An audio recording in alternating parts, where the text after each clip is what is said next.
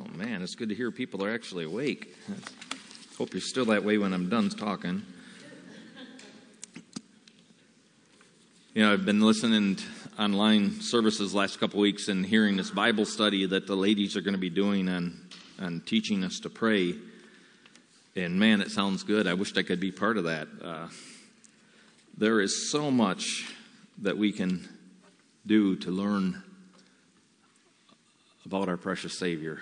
And praying is just one of those things where we can communicate with an almighty God that He desires for us to come into His presence.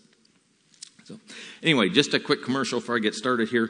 We have prayer cards, we have bookmarks, magnetic cards or paper cards.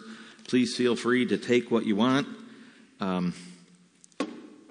We have plenty of them out there. Sorry it's been so long. I know the church had asked over a year ago for us to have some new prayer cards, and life's been a little bit difficult for us the last few years to be able to get it. Also, out on the board there's information on the Ethnos 360 Bible Institute. If you want to get a good Bible education behind your belt, they even have online courses adults can take. Wyoming. Have you folks been down to Wyoming? All right, that's great. There's a couple of brochures out there on that.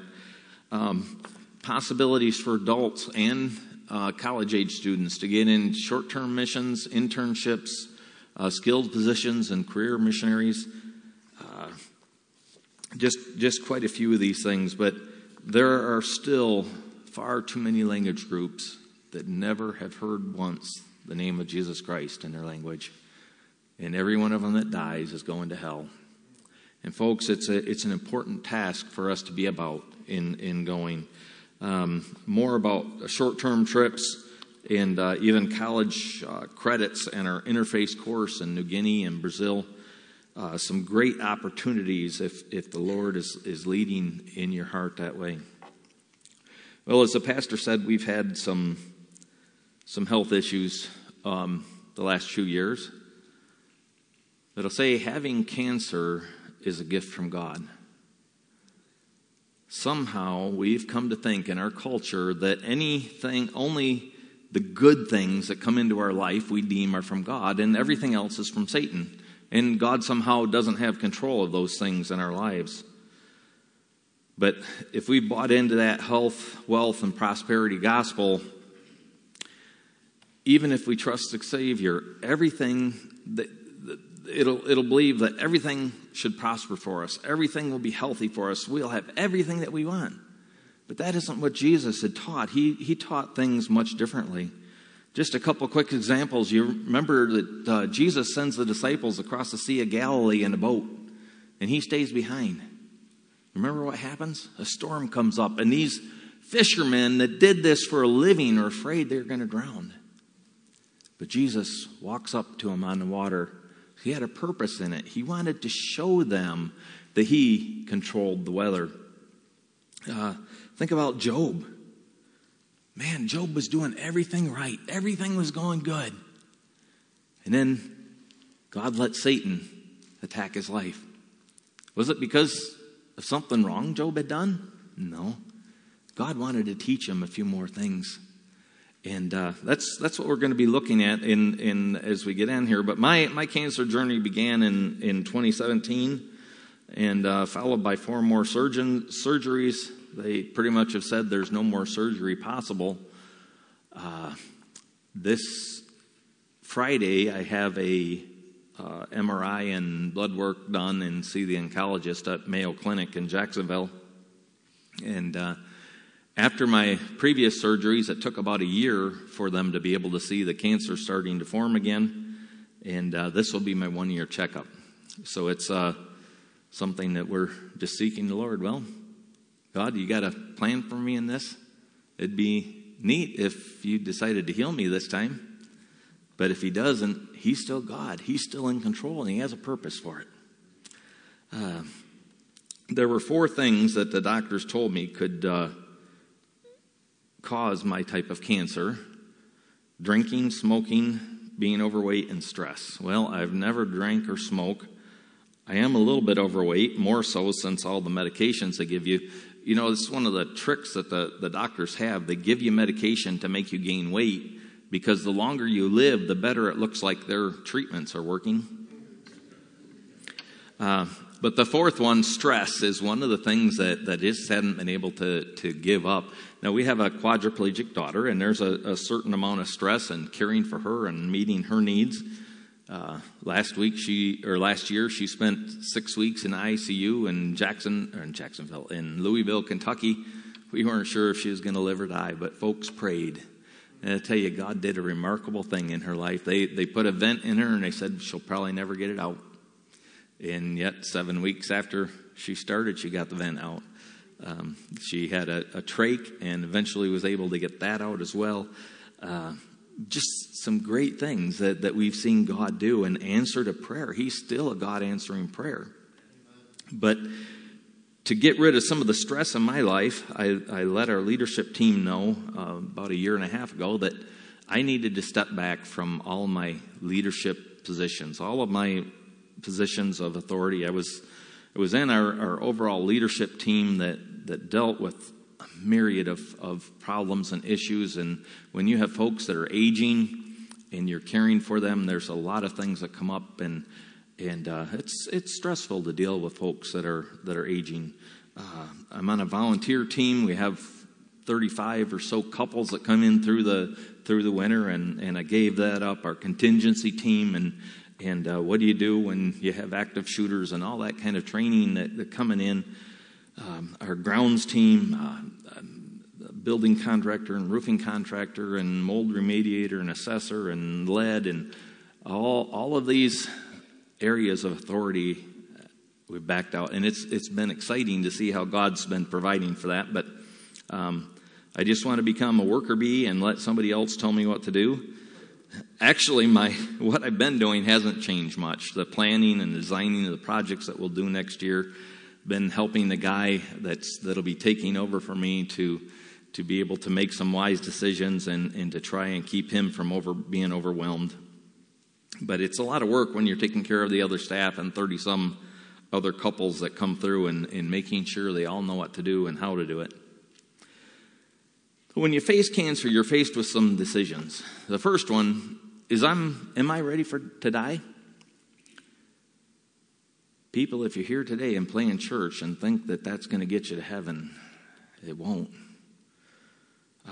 Walking down the aisle, feeling some emotional euphoria, praying a magic prayer down front here, being baptized, giving money, whatever you think it is, if you haven't trusted Christ as your Savior, the one who died and was buried and rose again for your sin, you're just truly mistaken. There's one way, and that's through Jesus Christ, and not by what we've done. There's nothing better than to know that you're ready to die. And some of the questions I've had to ask myself, in fact, the first thing really, as I got cancer, that God brought to my heart, almost like He was speaking to me, just so strong in my heart, I felt, do I really believe God is sovereign? Here, I got cancer. The statistics were 3 to 5 years. Do I really believe God is sovereign? Absolutely. Well, then I had to ask myself, does God really love me? Well, if I'm going to believe God's word, I know absolutely that He loves me. And then do I believe that God can be glorified by the way I face these things? So I found it's a gift from God to be able to face cancer and to be able to rejoice in our Creator, knowing that everything that He's brought into my life is because of His love for me. And it may sound morbid, but I prepared most of the information I need for my wife when they prepare a memorial service. I don't know when that will be, but as you face death, you think of some of those things. Jesus never faced cancer, and I doubt if He asked Himself the same questions I did. But Jesus knew His time was coming. He knew the day of His death, and He didn't stop living. He lived it with gusto. And He went out and He unashamedly taught the truth. Now, turn, if you would, to John chapter 15. This comes about after a brutal week of ministry that Jesus had with the scribes and Pharisees and everyone coming and trying to trick him up and find a reason to accuse him. They finally gave up with all that, and they go out to find false witnesses. But Jesus and his disciples go to the upper room to celebrate the Passover. Pastor John, have you ever had a Seder meal here, the Passover meal? If you can find someone that puts those on, I really encourage you to do that. To see all the things in that Passover meal and how they point to Jesus Christ. It is a really, really neat thing. I've had the opportunity to do that once, and I'd do it again in a heartbeat if I had the chance. But anyway, Jesus and the 12 disciples had gotten away from all the throngs of ministry and got alone in the upper room. And Jesus spends a little bit of time with them, and then he knows he's about to die. And he sends out Judas. He says, Judas, go out and do what you got to do. And he knew he was going to round up the religious nuts that were going to arrest him and try him using false witnesses and scorn him and humiliate him, beat him and spit on him and tie him naked to a tree, nail him naked to a tree. So Jesus sends out Judas, and he's left with just the 11 disciples that faithfully love him. And when I realized these were Christ's final words to me, it made this passage take on a little bit more meaning to me. So what are the final things that I want to share with my family and loved ones? And John 15, Jesus and the 11 disciples are leaving the upper room, and they're starting to walk to the garden. And one of the most likely routes would have taken them past Herod's temple. And across the top of the massive door of the temple was this huge golden vine with clusters of grapes the size of a man hanging down from the vine. The historian Josephus said it filled spectators with wonder at just how large it was. And being a Passover, it would have been the new moon, and it had a full moon shining down, reflecting on this. We don't know for sure that that's exactly where they were, but quite often Jesus used visible examples to teach a spiritual truth. And so this is where we find Jesus talking with the 11 faithful disciples in John 15, verse 1. He says, I am the true vine, and my Father is the husbandman. Every branch in me that beareth not fruit, he taketh away, and every branch that beareth fruit, he purgeth it, that it may bring forth more fruit. Now are you clean through the word which I have spoken unto you. Abide in me, and I in you, as the branch cannot bear fruit of itself, except it abide in the vine. No more can ye, except ye abide in me. I am the vine, you are the branches. He that abideth in me, and I in him, the same bringeth forth much fruit. For without me you can do nothing. If a man abide not in me, he's cast forth as a branch and is withered, and men gather them and cast them into a fire, and they're burned. If you abide in me, and my words abide in you, you shall ask what you will, and it will be done to you. Herein is my Father glorified, that you bear much fruit, so that you be my disciples. As the Father hath loved me, so have I loved you. Continue ye in my love. If ye keep my commandments, ye shall abide in my love, even as I have kept my Father's commandments and abide in his love. These things I have spoken unto you, that my joy might remain in you, and that your joy may be full. This is my commandment, that you love one another as I have loved you.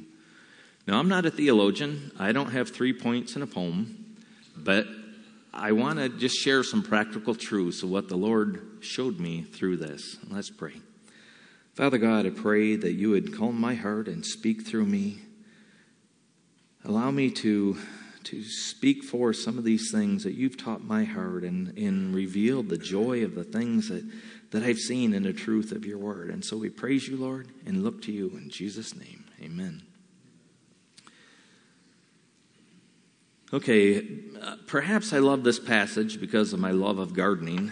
I hated it as a kid. My sister can probably attest to that. She's here with us this morning. I remember being in green tomato fights with my brothers in the garden and griping and complaining about having to weed and pick. But somehow, as I became an adult, I love gardening. It seemed like our family survived off in the garden all summer, and we canned for the winter. And But as I've become an adult, I love gardening. And I tried growing grapes once. It wasn't really my finest moment, but I gave it a try. But Jesus said, I am the true vine. My Father is the husbandman. When Jesus says, I am, it wasn't a flippant choice of words that he used. Jesus loved to use analogies to help others understand. He said, I am the creator, the owner, the sustainer of life. I am that I am. I need no one to help me. When Jesus was physically thirsty when he went to the well in Samaria, but it wasn't for the water that he went. He told his disciples, I must needs go through Samaria. There were lots of places for Jesus to get water, but Jesus knew it was there that he'd meet the Samaritan woman and be able to share with him that I am the living water. After feeding the 5,000, he told his disciples, I am the bread of life. He told them as long as they sought him, they would never hunger for truth. Jesus also said, I'm the light of the world. The woman that was caught in adultery and the men wanted to stone her. Jesus told his disciples then, when you follow the light, you won't walk in darkness. Jesus said, I'm the gate. Just as there was one door into the ark for Noah to enter, so there's one door into heaven.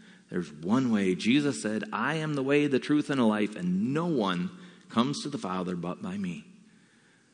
As many religions as want us to try and co-join with them and say, yeah, anything is good, all is good. There's many roads to heaven. Jesus said, no, there's one way, and it's only through Christ.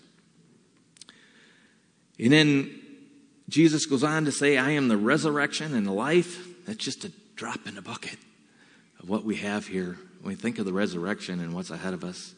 He said, I'm the way, the truth, and the life. No one can get to heaven except me. But here he says, I'm the true vine. And that leaves it open that there's a fake vine. And yes, Satan tries to mimic God in so many things. Even in the end, in the tribulation time, Satan has his ungodly trinity. The Satan, the Antichrist, and a false prophet joined together to try and mimic the unity that there is in heaven. But they will never come to the power of God. Satan would have us believe that we can produce good fruit in our own strength through our flesh. God says it's a lot different. As we follow our flesh, we produce fruit, the fruit of ungodliness. It's nothing that God is looking for. But we can produce fruit in our flesh as we are in the true vine. And Jesus said that God the Father is the husbandman. He's the one that tends the garden. He's the one that lovingly takes care of the vine and the branches. God is the one that's working to mature us so we can produce everlasting fruit. So it's a simple analogy that Jesus starts with to teach his disciples. And he goes on in verse 2, he says, every branch in me that beareth not fruit, he taketh away. And every branch that beareth fruit, he purgeth it, that it would bring forth more fruit. Every branch in me. He uses this phrase over and over. And encourage you, if you write in your Bible, mark in your Bible, to mark the times that Jesus uses this in those few verses. When we trust Christ as our Savior, we're grafted into the living vine. Why do you graft something? So it'll produce better fruit. Most of the Florida oranges are all grafted into a better rootstock of their own. The oranges wouldn't survive the harsh environment of Florida. But the rootstock, however, is hardy enough to provide the nutrition and to make the oranges produce good fruit. And we're grafted into Christ so that we too can produce fruit. And Jesus says, every branch in me. To be in Christ starts with believing in Christ. If we have not trusted Christ as our Savior, we cannot be in Christ. We can try and put on a good show. It's real easy to dress up and come to church, put a smile on your face, and pretend everything is right. I'm not going to ask for hands of how many people do that, but I know I have more than once. But Jesus is referring more than being a Christian. He's referring to Christians being in Christ in that day-to-day, moment-by-moment walk. He wants more for us than just being a Christian. He wants our joy to be full. As a believer, the penalty of our sin is gone. There's no question to that. But how many of you still struggle with sin in your life? No, don't raise your hand. Every hand should go up, but I don't want to embarrass you. Because there are some people that think that, no, I don't sin after I get saved. And I'll share a little bit about that in a minute here. But the most miserable person in the world is not an unbeliever. They enjoy their sin, and they don't know anything better. The most miserable person in the world is a Christian who knows better and knows what it is to live a forgiven life and to walk in fellowship with God. And when you're not, you're miserable. And it's almost humorous. I was saved when I was a little kid.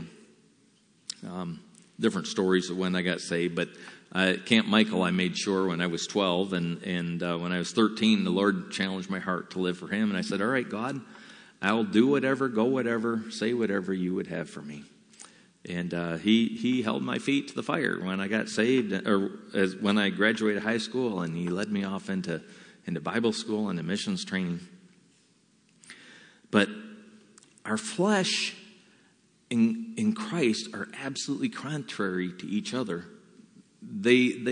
Our flesh can never produce anything good. There's only one solution to the flesh, and that's to crucify it. But if we're not in Christ, we can produce nothing worthwhile. I don't want to show of hands for this, but when you got up this morning, how long was it before you thought of the Lord? How long was it before you talked to Him and realized He wants to enjoy the day with you and walk hand in hand with you? How long was it before you said, thank you, Lord, for giving me another day?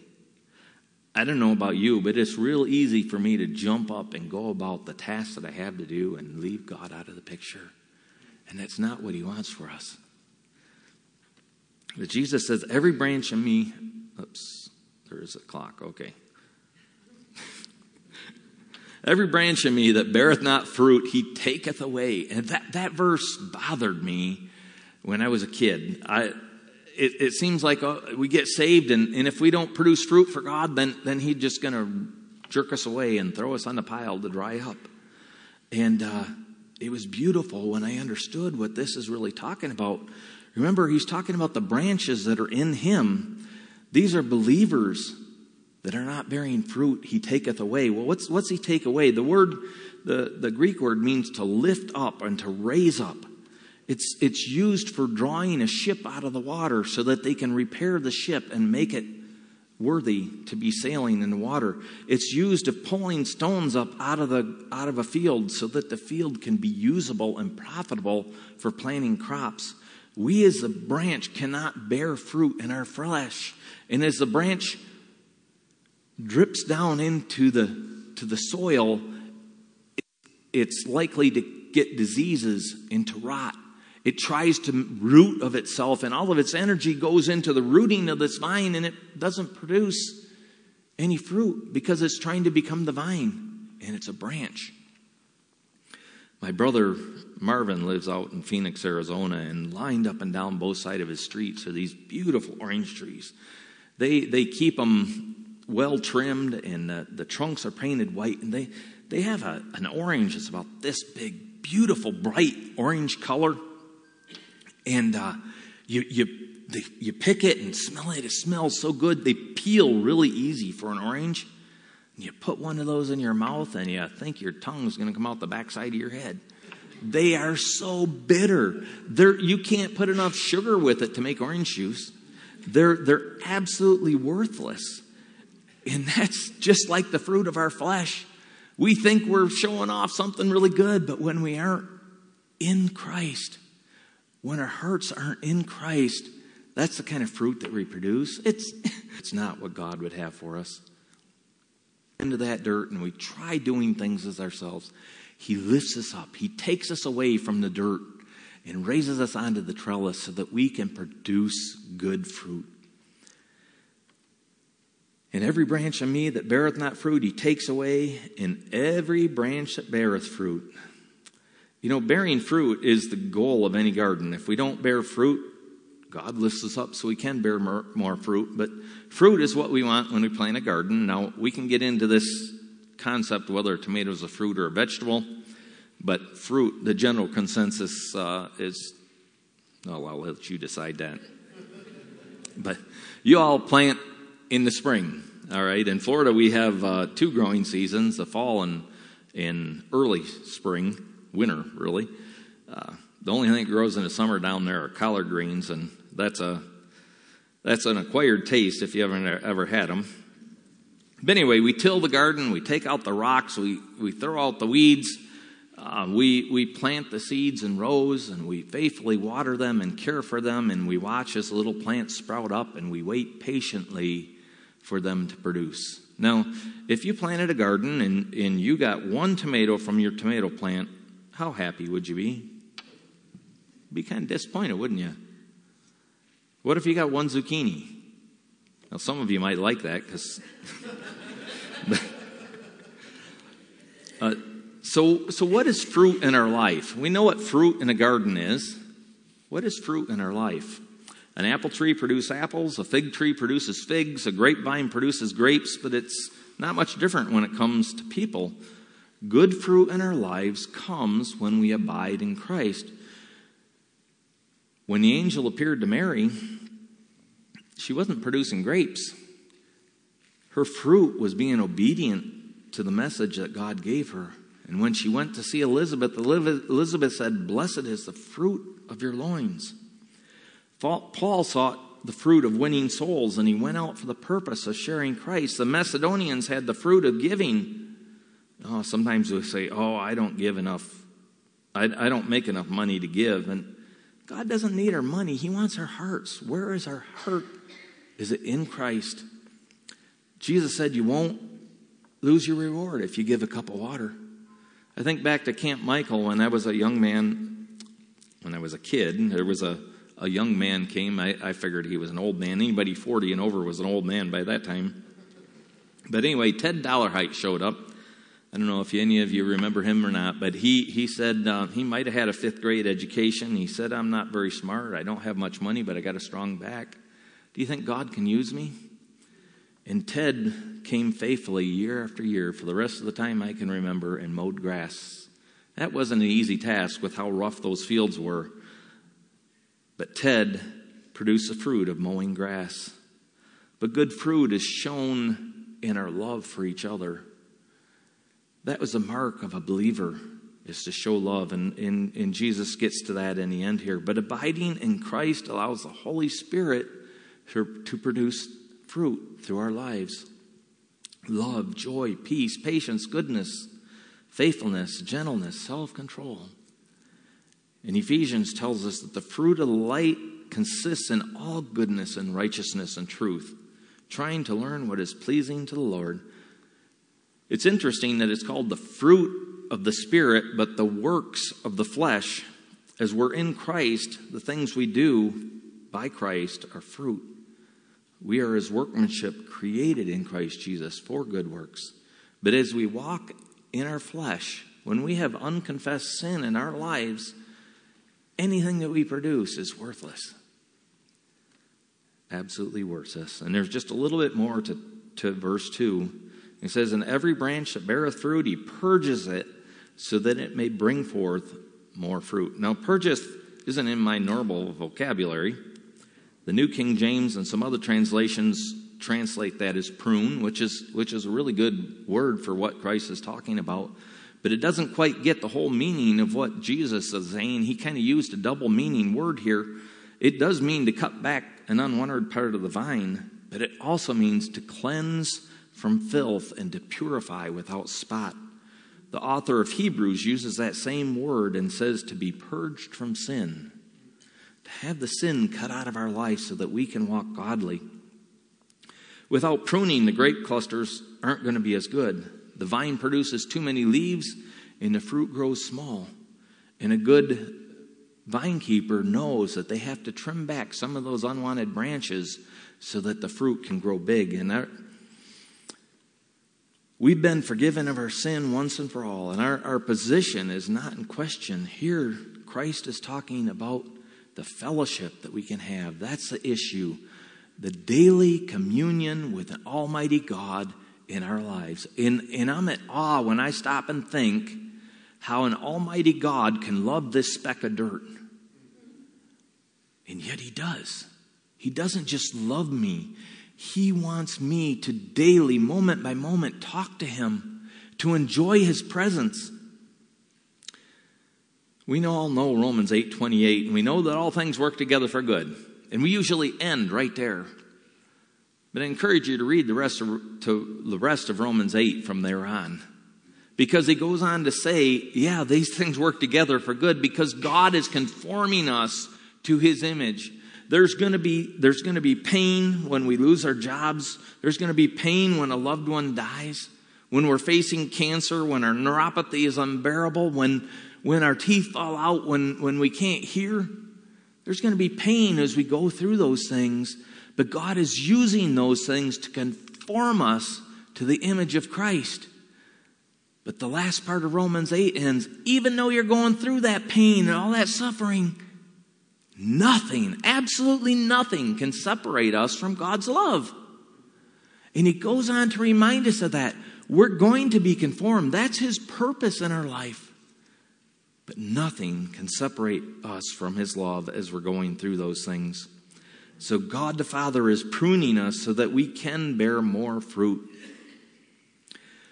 So when we're in Christ and we're bearing fruit, that's when he prunes us.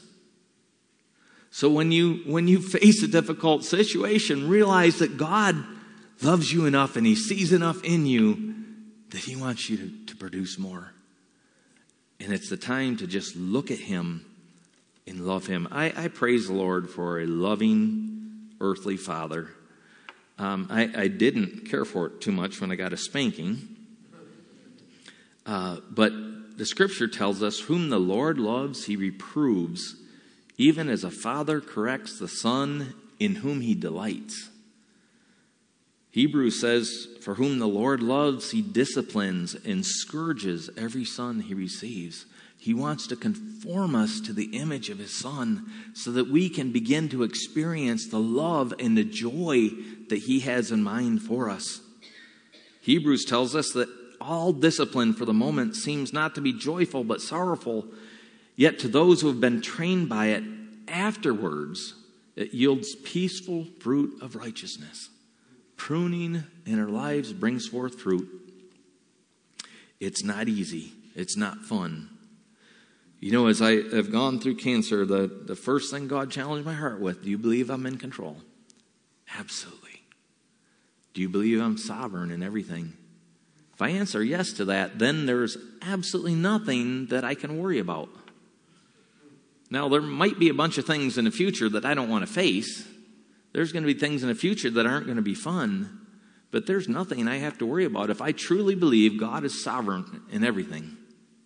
And he is in control. And I know he still loves me. So now you are clean through the words that I have spoken to you. Now, back in chapter 13, Jesus said this very same thing, but he added, but not one of you. That's because Judas was still with them. Judas was not a believer. But when we're saved, we're washed in the blood of the Lamb and we're cleansed. That is our position in Christ. Practically, however, we're still being sanctified. This same thought of cleansing is used in other places. Husbands, love your wives, even as Christ loved the church and gave himself for it, that he might sanctify and cleanse it with the washing of the water by his word. We need to be cleansed by the reading of God's word. We need to be in it ourselves. Pastor John teaches the truth, but we need more than Sunday morning, Sunday night, Wednesday night. We need to be in it ourselves and let God speak to us directly, not have pre-chewed food. I love this in Revelation. It says, and to the church it was granted to be arrayed in fine linen, clean and bright, for the fine linen is the righteous acts of the saints. That's our wedding clothes, folks. as we live in Christ and produce righteousness, these are the things that we'll be clothed with when we face the marriage feast of the Lamb. God cleans us up and sends us out so we can produce good fruit. Got to keep on here. As you abide in me and I in you, as the branch cannot bear fruit of itself except it abide in the vine, no more can ye except ye abide in me. When I see a phrase like that, I say, how can I abide in Christ? He tells us to do it, so there's got to be a way to do it. And it's the same as our walk with the Lord. Some say it's the same as when we make Christ Lord of our life. I know many times in the invitation we say, come and make Christ Savior and Lord of your life, but far too often we make him our Savior, but we don't make him Lord. We don't let him have control of everything in our life. We close off different doors in our hearts and say, no, God, you can't have access to that. But he wants to cleanse every part of us and work with us. I was in a Bible study group with a man named Kevin Fletcher. He grew up in a fundamental church since he was a kid. Trusted the Lord as an early age. He didn't understand the work of the Holy Spirit in his life. And so when I talked about walking with the Lord, he struggled to understand what that was about. And finally we came to this passage in John 15, and the lights went on. And he said, man, it's simple. Abiding is our relationship with Christ. It has the meaning of remaining or living, continuing with someone, dwelling, staying. We can understand those type of things. I love how dictionary.com defines abiding. It's acting in accord with, submitting to and agreeing with, remaining steadfast and faithful. That's what abiding is. Just being with our Savior Jesus Christ in a moment-by-moment basis. God has given me a really good friend. He was the owner of a multi-million-dollar air conditioning company in Florida. And we actually have very little in common, but for some reason we hit it off. We just enjoyed spending time with each other. And his office was right in the middle of a business area where I would have to go and purchase a lot of building supplies. And so I would always try and time my trips at lunchtime so I could have lunch with him and just spend down and get down together and talk with him. And I thought it was really neat as I got to know him. Here, there's little me, nobody, walking into the office of the president of this huge company. And I could just walk past everybody, and they knew because I was his friend, I belonged there. Nobody stopped me. Man, that's a pretty neat thing, but that's exactly how it is with God the Father. We can enter into the very throne room of grace and crawl up on God the Father's lap and say, thank you, Daddy, for loving us. Thank you for loving me. That's the same type of thing that Jesus is speaking about here as we abide in him. It's his desire for us just to spend time with him and enjoy him. And God Almighty wants just that personal relationship with us. When we love someone, we want to spend time with them, go places and do things, and so does Christ. He wants to go with us when we go to the grocery store. He wants to go with us when we're pumping gas in our car, when we go to work. He wants to get up with us in the middle of the night when you have a screaming kid. He wants us to be there with him. He wants us to talk to him. But the thing that gets in our way of abiding with Christ is what the Bible calls our flesh. I enjoyed the songs this morning, the things the ladies had to share. Yeah, we like to walk around in our flesh, and we get up each morning and put on our fig leaf and try and produce fruit of ourselves. It doesn't work that way. We need to be clothed in the righteousness of Christ. And as we abide in Christ, we're cleansed. If you would turn to 1 John chapter 1, verse 7. Oh, and I guess I'll close with this little thought. And it says, in the Old Testament, there were things that were set apart for worship. They were cleansed and dedicated to be used only for serving God. They were touched, if they were touched by someone unclean, unfit, that wasn't supposed to be there, they were defiled. They had to be taken out and cleansed and sanctified again for God's use, to be holy. In 1 John chapter 1 and verse 7, it says, "But if we walk in the light, as he is in the light, we have fellowship one with another, and the blood of Jesus his Son cleanses us from all sin. If we say that we have no sin, we deceive ourselves, and the truth is not in us.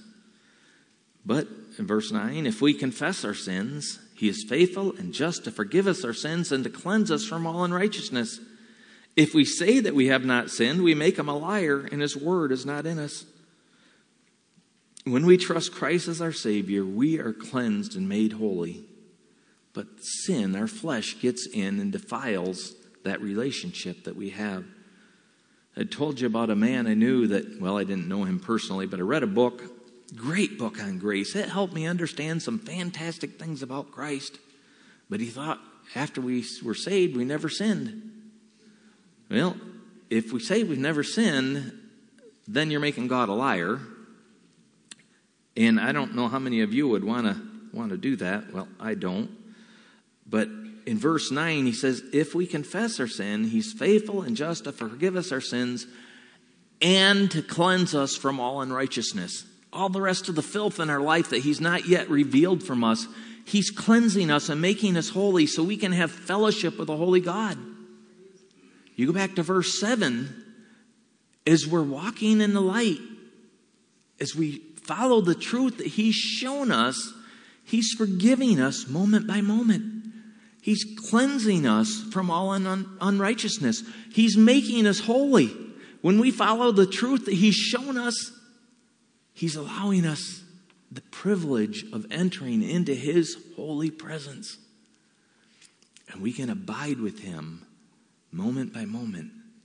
And as we abide with him, the things that we do are producing good fruit and much fruit as God desires of us.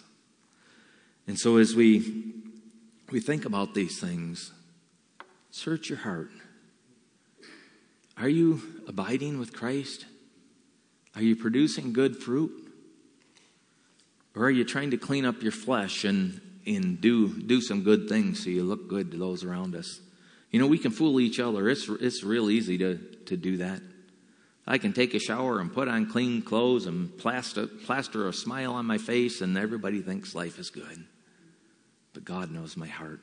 He wants us to have a joy in our heart as we produce the fruit. It shouldn't be a drudgery living for the Lord. It should be exciting moment after moment to realize that this almighty God wants a personal, intimate relationship with us in all that we do. So, Pastor, I'll let you take it from here.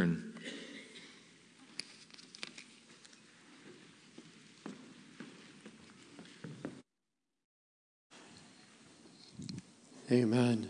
Well, I'm going to ask you, let's have a word of prayer. We're going to have a time of invitation. And I really don't want to add anything to what we just heard. But I'm going to challenge you and encourage you. This invitation, would you come and make Jesus not only your Savior, but as we were encouraged, our Lord? And would we abide in him and ask, Lord, help me to abide in you as you desire me to be your disciple. Father, thank you for this morning. Thank you for this opportunity to walk through this amazing chapter in John 15, to be exposed to such truth that you call us to abide with you is such a joy. Lord, we know our hearts, we know our brokenness and our sinfulness. We are not worthy of abiding in you and walking with you, but yet by your grace and through faith, we've been offered an invitation of salvation that anyone who calls upon the name of the Lord shall be saved. That anyone who trusts in Christ, repenting or turning from their sins and believing that you died on the cross, was buried and rose again for them, if they make that decision in a pureness of heart, crying out to you, you will forgive them of their sin and you will offer them eternal life. And in that eternal life is a relationship, as we've heard about this morning. And so, Lord, I pray that you'd help all of us, myself included, to examine and evaluate our standing with you. First, do we know Christ? Have we personally received Christ for ourselves? Or have we merely just attended church or thought because our parents were saved that we were fine? That we do good things and so therefore outweighs our bad. And Lord, there's all many different kinds of lies and deceptions we tell ourselves. But the truth is, Lord, do we know you? Do we personally know Christ? And so, Father, if we do know you and we've made that decision by your grace to be saved, then we ask, are we abiding in you? Are we walking with you daily in the Spirit, surrendering to you those moments, those decisions, that we'd strive to see fruit produced, not for our glory, but for your glory and the blessing of others, that somebody else would come to know Christ. And so, Father, in all these things, would you work in our hearts and minds? And thank you so much for Brother C coming this morning. Lord, for a man to go through what he's gone through these last so many years, to stand and say that he definitively knows you love him and you care for him and you have a plan and a purpose in all of this by your sovereign will. Lord, what a testimony of how you're working. And he's not a robo-Christian or a super Christian. Lord, we know he's just like anyone else, just an ordinary man, a follower of Christ. But you're using him in extraordinary ways. And so help us to ask those questions of ourselves. Are we ready to see you? If today was the day, would we be ready to step from this world and be in your presence? Would we be ushered in, forgiven of our sin? Do we know that you have a plan and a purpose in our lives? And do we trust that you love us? And so, Lord, would you work in all of these things so that you would be glorified? Thank you, Father, for this morning and for your word. And we ask this in Jesus' name. Amen. Would you stand to your feet this morning as we sing a song of invitation? Would you respond as the Lord has led? Do you know Christ? If you know Christ as your Savior, are you abiding in him? Or would you come this morning and say, Lord, stir my heart that I would walk with you in honesty and genuine relationship? Whatever God is doing, would you come and pray? Would you respond this morning?